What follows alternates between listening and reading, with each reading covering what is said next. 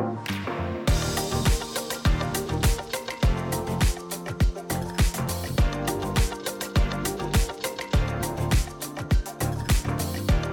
is listening, however you are listening, I want to welcome you back. My name is Grayson Mann. This is the MWP, also known as Your Man with a Plan, podcast episode 19. Wow, this is kind of crazy. We're almost to 20 episodes of this podcast. As always, and as we always start this podcast, I want to thank you guys for the incredible support. We are on Spotify, Apple Podcasts, Breaker, Radio Public, YouTube, and so much more. Whether you're listening, however you're listening, I would like and very much appreciate a follow, subscription, or a 5-star review to help support this podcast. Today we're going to talk about Dak Prescott. I literally just found out about this. He signed his 4-year, $160 million deal. He is inked to be the Cowboys franchise QB for years to come. We're going to talk about the NBA All-Star Game and the stuff that the NFL really can't get right. We're going to also talk about Deshaun Watson versus Russell Wilson, the whole mess that has become the QBs, the demanding of the trades, who, what, where, why, how. And then we're going to finally talk about Belichick, why he really needs this offseason, and we're going to talk about the Man with a Plan March Madness Bracket Challenge. That's at the end, and I'm very excited for that. So let's get into Dak Prescott. Dak Prescott gets his money. Dak Prescott has inked a 4-year, $160 million deal that'll secure him to be the Cowboys quarterback for a long time. Both sides are getting what they want. Dak gets his money, and the Cowboys get their guy. The whole issue with quarterbacks getting contract money now is you see it with Jared Goff and Carson Wentz, which kind of are the reasons that this Dak Prescott deal took so long. I feel like we've been talking about Dak Prescott in a new contract since 2016, since he was drafted. It's ridiculous. Because Jared Goff made, I think, about the same amount of money. Carson Wentz made, I think, $30 million a year. You could check me on that. And both of those experiments have proved to be unsuccessful for the Rams as they shipped Jared Goff off for Matt Stafford. And now Indianapolis has Carson Wentz. And Eagles are trying to figure out who they are again.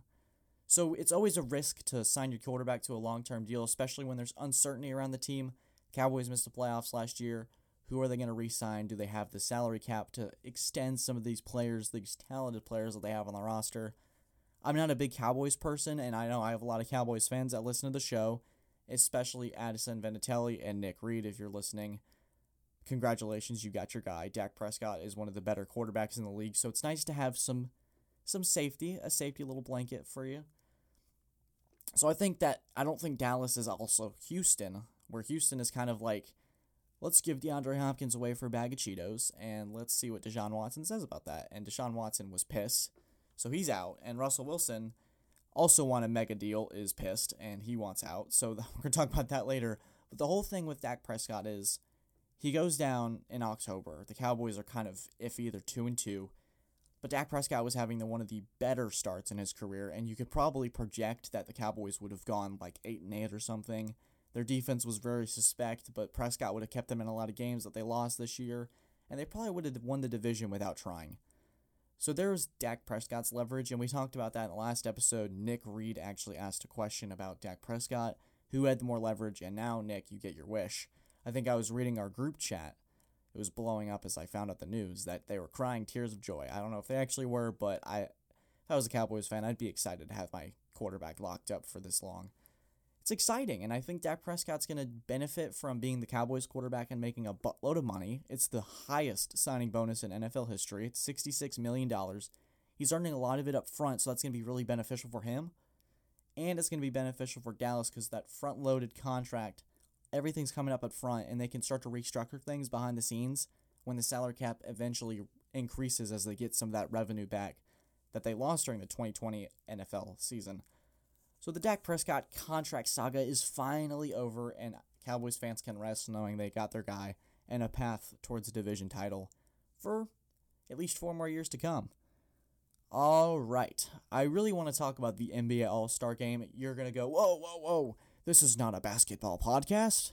Well, I'm going to dip my toes in the basketball pool, and we're going to talk about the NBA All-Star Game and the whole event that it was. The thing with the NFL is that they really never got the All-Star. I'm going to put up air quotes because you can't really see me doing that. NFL All-Star Game, the NFL Pro Bowl, the Skills Challenge, the 3-point contest, the I don't even remember. The Pro Bowl is so it's just so forgettable that I can't remember half the challenges they do. I think it's like a passing skills thing, dodgeball. I think they do dodgeball. Yeah, they do dodgeball. I've watched it a couple times. And the thing the NFL can never do right is make an entertaining All-Star game, mainly because I think their placement's off, but I don't think they have a choice because there's not like a break because there's not as many games as the NBA, so they can't make a week off so these players can kind of just go to a random city and enjoy like the talent, the skill that they possess.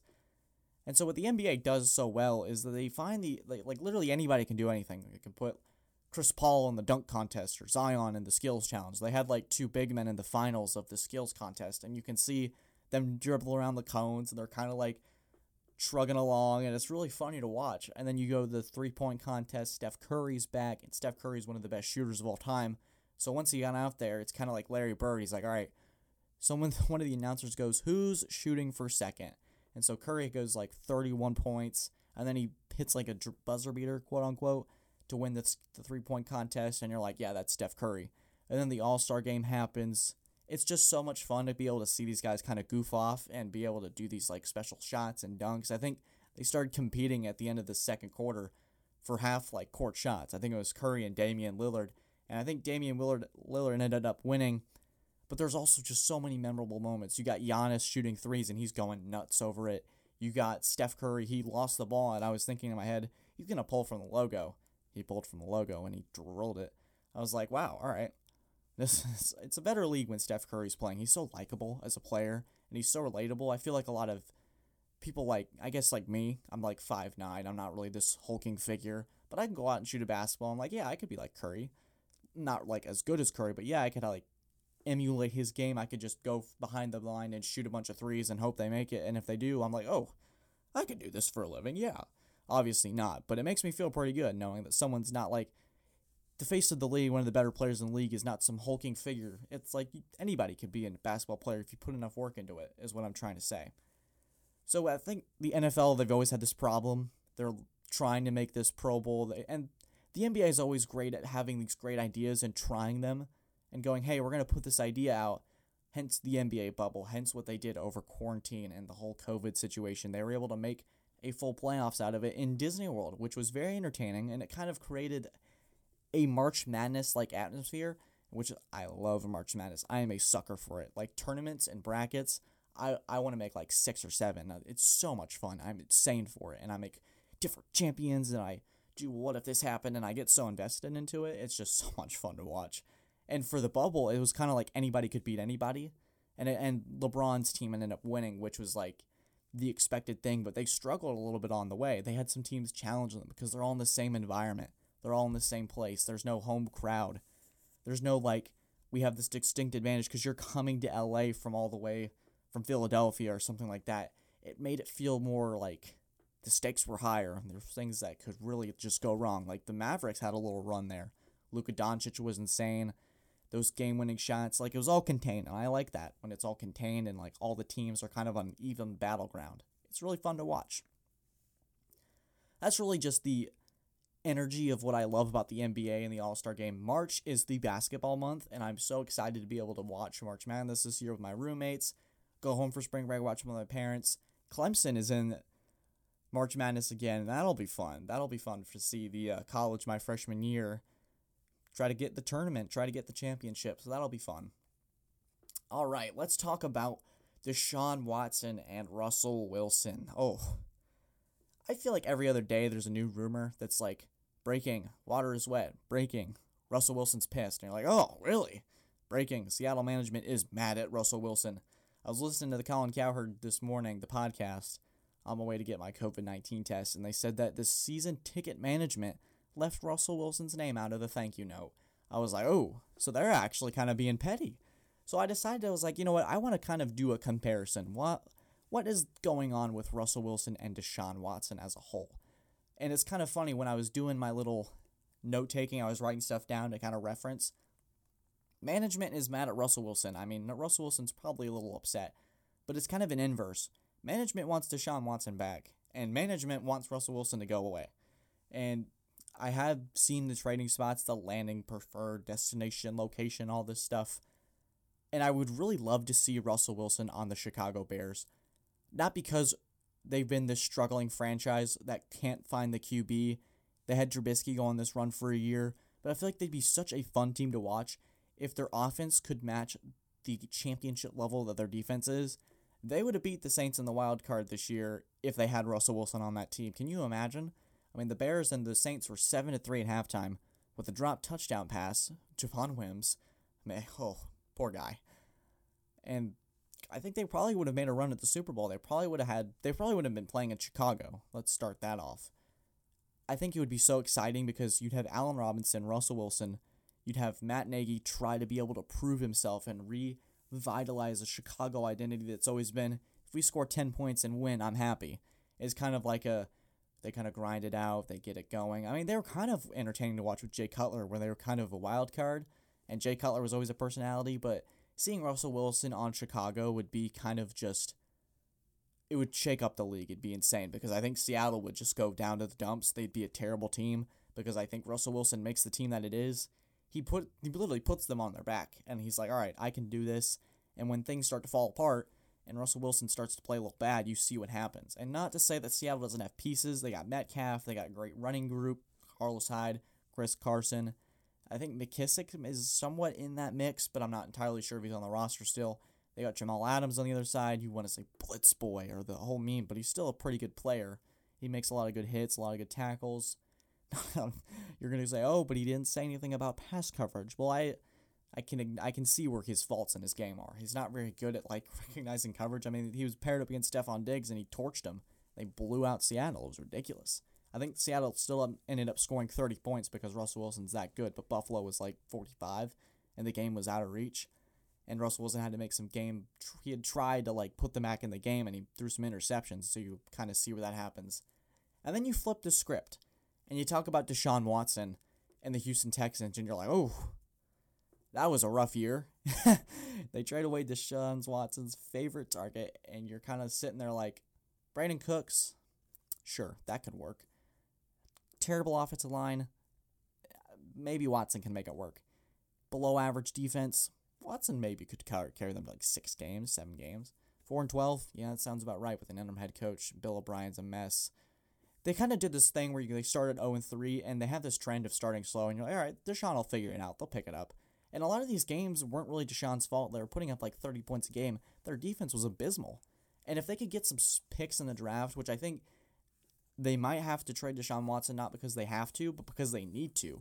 Because I think for Houston, if they could get 3 picks back, let's say they trade him to Carolina, which I would love to see Deshaun Watson in Carolina, him close to home, close to where he made his legend, which is Clemson, which is ironic. I was thinking about this in the car. If you're a Georgia football fan, 2 of the greatest college football quarterbacks of all time, and 2 of the greatest Clemson quarterbacks of all time, literally were in Georgia's backyard, and they didn't get them. I want to do a Kirby Smart topic about why he's on thin ice. I was thinking about this on the road. I really want to talk about Georgia football, so stay tuned for that. That might be the next episode. It's going to be next episode. We're going to have a Kirby Smart topic. I really want to talk about him. But I sidetrack, and having Deshaun Watson on the Texans, or he's on the Texans, Grayson, come on. Deshaun Watson on the Panthers would be so much fun to watch because you get Christian McCaffrey. I don't think a Christian McCaffrey would make sense. I think if you're Carolina, just give Houston every draft pick they want, because I think that you could grow the players you got last year. You spent last year's draft getting defensive players and building that roster. You're going to have some growing pains, but Deshaun Watson on a competent roster with Matt Rule and Joe Brady, that would be a very interesting pairing in a division that's really only faced with Tom Brady because the Falcons, you don't know what they're going to be with Arthur Smith. The Breeze Saints thing, I think Drew Brees is going to retire. I think it's all just blowing smoke and just a bunch of garbage with him working out. I think he's just bored, and he's going to work out anyways. I don't think you have to make anything of it. He's still going to get his trainer around to keep him in shape. I think when you do that for 20 years, you kind of are in a routine. So I think that's how it's going to work out. Deshaun Watson to the Panthers, and Chicago gets Russell Wilson. All right, when we return, we're going to talk about why Bill Belichick needs this offseason to work, and we're going to announce the Man with a Plan March Madness Bracket Contest. This is Grayson Mann. We'll be right back.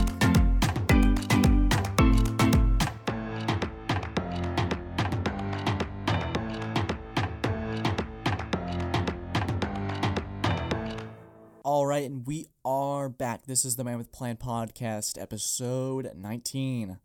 We got Bill Belichick. We're going to talk about him, and we got a March Madness announcement, so let's get right into it. I'm going to start you guys off with a little story. It's March of 2020. We've just entered this strange new world, quarantine. It stinks. We're sitting on our couches, we're sitting at home, we're bored, and then the phone rings. ESPN tells you Tom Brady is signing no longer with the New England Patriots. He will make a free agency run and test the waters, see which team wants him. If you're a Patriots fan, you're depressed. If you're the rest of the NFL, you're celebrating. The dynasty is finally coming to a crumble. And then you start to talk.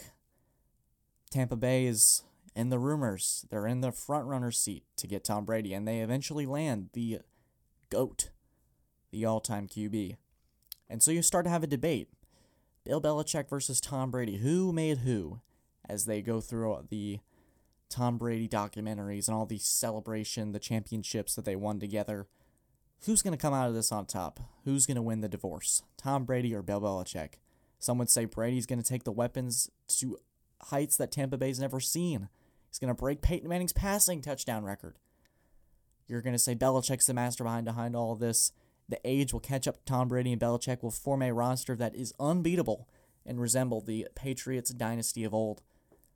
So you wait for 6 months for the season to start, and you see that Cam Newton, a former MVP, a different kind of player, has joined the New England Patriots. Are the Patriots going to be fun now? Are the Patriots going to be a different team that runs the football, that's aggressive, that goes for these stars, you want to say? So you start with week 1, and Tom Brady and the Buccaneers. The experiment does not go off to a good start. While New England is celebrating the New England's kind of style victory they like to see. Good, hard-nosed football, defense, turnovers. Cam Newton was efficient when he needed to be, and New England was 1-0, looking very promising. And you start to go into the first 4 games of the season, they look relatively even. Brady and Bucs are having growing pains. Cam Newton is recovering from COVID, and then the difference starts to go down. The split happens. The Patriots lose 3 straight games, go 2-5. The Tampa Bay Buccaneers win 3 straight games, go 5-2. The Patriots start to find it together. Cam Newton starts getting a little bit of the rhythm, and the Patriots end up going 6-6, and the Buccaneers are 7-5. The difference has been more or less caught up to. And the Bucs then go on a playoff run like no one's ever seen before, winning 3 straight road games, beating Tom Brady, beating Aaron Rodgers, Drew Brees, and then beating Patrick Mahomes to win the Super Bowl. All while the Patriots finish 7-9 and are watching it in horror as their quarterback wins a Super Bowl with relative ease. So Belichick really needs this offseason to go well, and I really wanted to talk about this as I saw that Jimmy Garoppolo is the Patriots frontrunner for a quarterback. How they make that work, why that would work. I think Garoppolo's a winner. I think when he's healthy, 22-9 as a starter, makes good decisions with the football. I think he's the perfect quarterback for the Patriots. He knows the system. Belichick initially wanted Garoppolo to be the guy to take over Tom Brady, but Tom Brady was able to beat Father Time and Belichick's wishes along with that, making a tense last couple of years as the Patriots quarterback. So let's say that Belichick gets what he wants. He gets Garoppolo. Relatively cheap, considering the quarterbacks that are being signed for what they are being signed now, $40 million, $500 million. There's a lot of dice on the table, and Belichick's picking up the right one. I think that Belichick, in order for the Patriots to be back, he needs to build what they've lost before. I think that they need to replicate what they had in their first 3 Super Bowls. They need to have a decent QB, and Tom Brady at that time wasn't the GOAT, so it's okay to say. They need a top 10 defense. They're going to get some of those opt-outs back. Marcus Cannon, their stud right tackle. Dante Hightower, their leader at linebacker that was the core for their last couple Super Bowls. That made the tackle that eventually led to the Malcolm Butler interception. You get Patrick Chung, a veteran safety presence, and a couple of signees that they wish would have been there to help Cam Newton out. What do you do with Cam Newton? Do you re-sign him? Do you bring him back? I think the obvious answer is to let him go. The experiment didn't work out. You gave Cam Newton the showcase he needed, and now he's going to go try to earn some money and a new starting job. I think Belichick needs this offseason to be able to prove that he is not the lackey in this divorce. He needs to be able to prove that he's still the coach that everyone thinks he is. And you're going to say, after one season, Grayson, are you overreacting just a little bit? To which I say, absolutely not. This is the NFL media we're talking about here. You lose a couple games and things get a little vicious. With a lot of new pieces going into the league, Trevor Lawrence, Zach Wilson, Justin Fields, New England won't necessarily need to acquire those, but they're going to have to make some moves. With the lot of salary cap they have, there are no excuses. There is no, there was a COVID year, there was no training camp to help out Belichick. There's a full offseason this year. There's a full free agency period this year. Teams can visit. Teams can make moves without the fear of there not being a season. The NFL is going into full swing in 2021. We're all excited for it. But Belichick needs this the most. This is the time for him to not be the conservative mastermind that he is. He needs to go all in and be aggressive because the New England Patriots and his legacy count on it. For Belichick to be able to bring New England back into the playoffs without the poster boy that it was Tom Brady for them, that is the key. And we'll see how that plays out as they have the third most salary cap in $63 million. We're going to see how it all fits as the puzzle pieces of the NFL offseason are beginning to form with the Dak Prescott signing. The dominoes are falling. I can't wait to cover it. So as we end the show, I have a fun announcement to make, and I'm sure you guys are going to love it. I gave it a little bit of a hint when I started to talk about why I love March Madness. It is so much fun. The energy, the unpredictable games. You really can't make a surefire guess in March Madness. So what I'm doing, anyone who watches this video will see a link in the description, Apple Podcasts, Spotify, YouTube, wherever you're watching it. There'll be a link to join a podcast bracket contest. And over the time, we're going to track this as March Madness begins. And the winner of the contest gets to come on the show and talk about a segment of their choice and debate it, or they can explain stuff to me, and we'll do whatever you want. But the gist is, you get to be on the show, and we'll work it out from there. But that's the key. So, as this video comes to a close, click the link in the description below and join the Man with the Plan Bracket Contest Challenge. I am so excited. As always, thank you so much for the support on this podcast. It has been a thrill to come back each day and see what you guys think, what you guys are listening to, where you're listening to. It's so humbling, so fantastic. My name is Grayson Mann. This is the Man with a Plan podcast. This is episode 19. Thank you guys so much. Have a fantastic day. And as always, take care.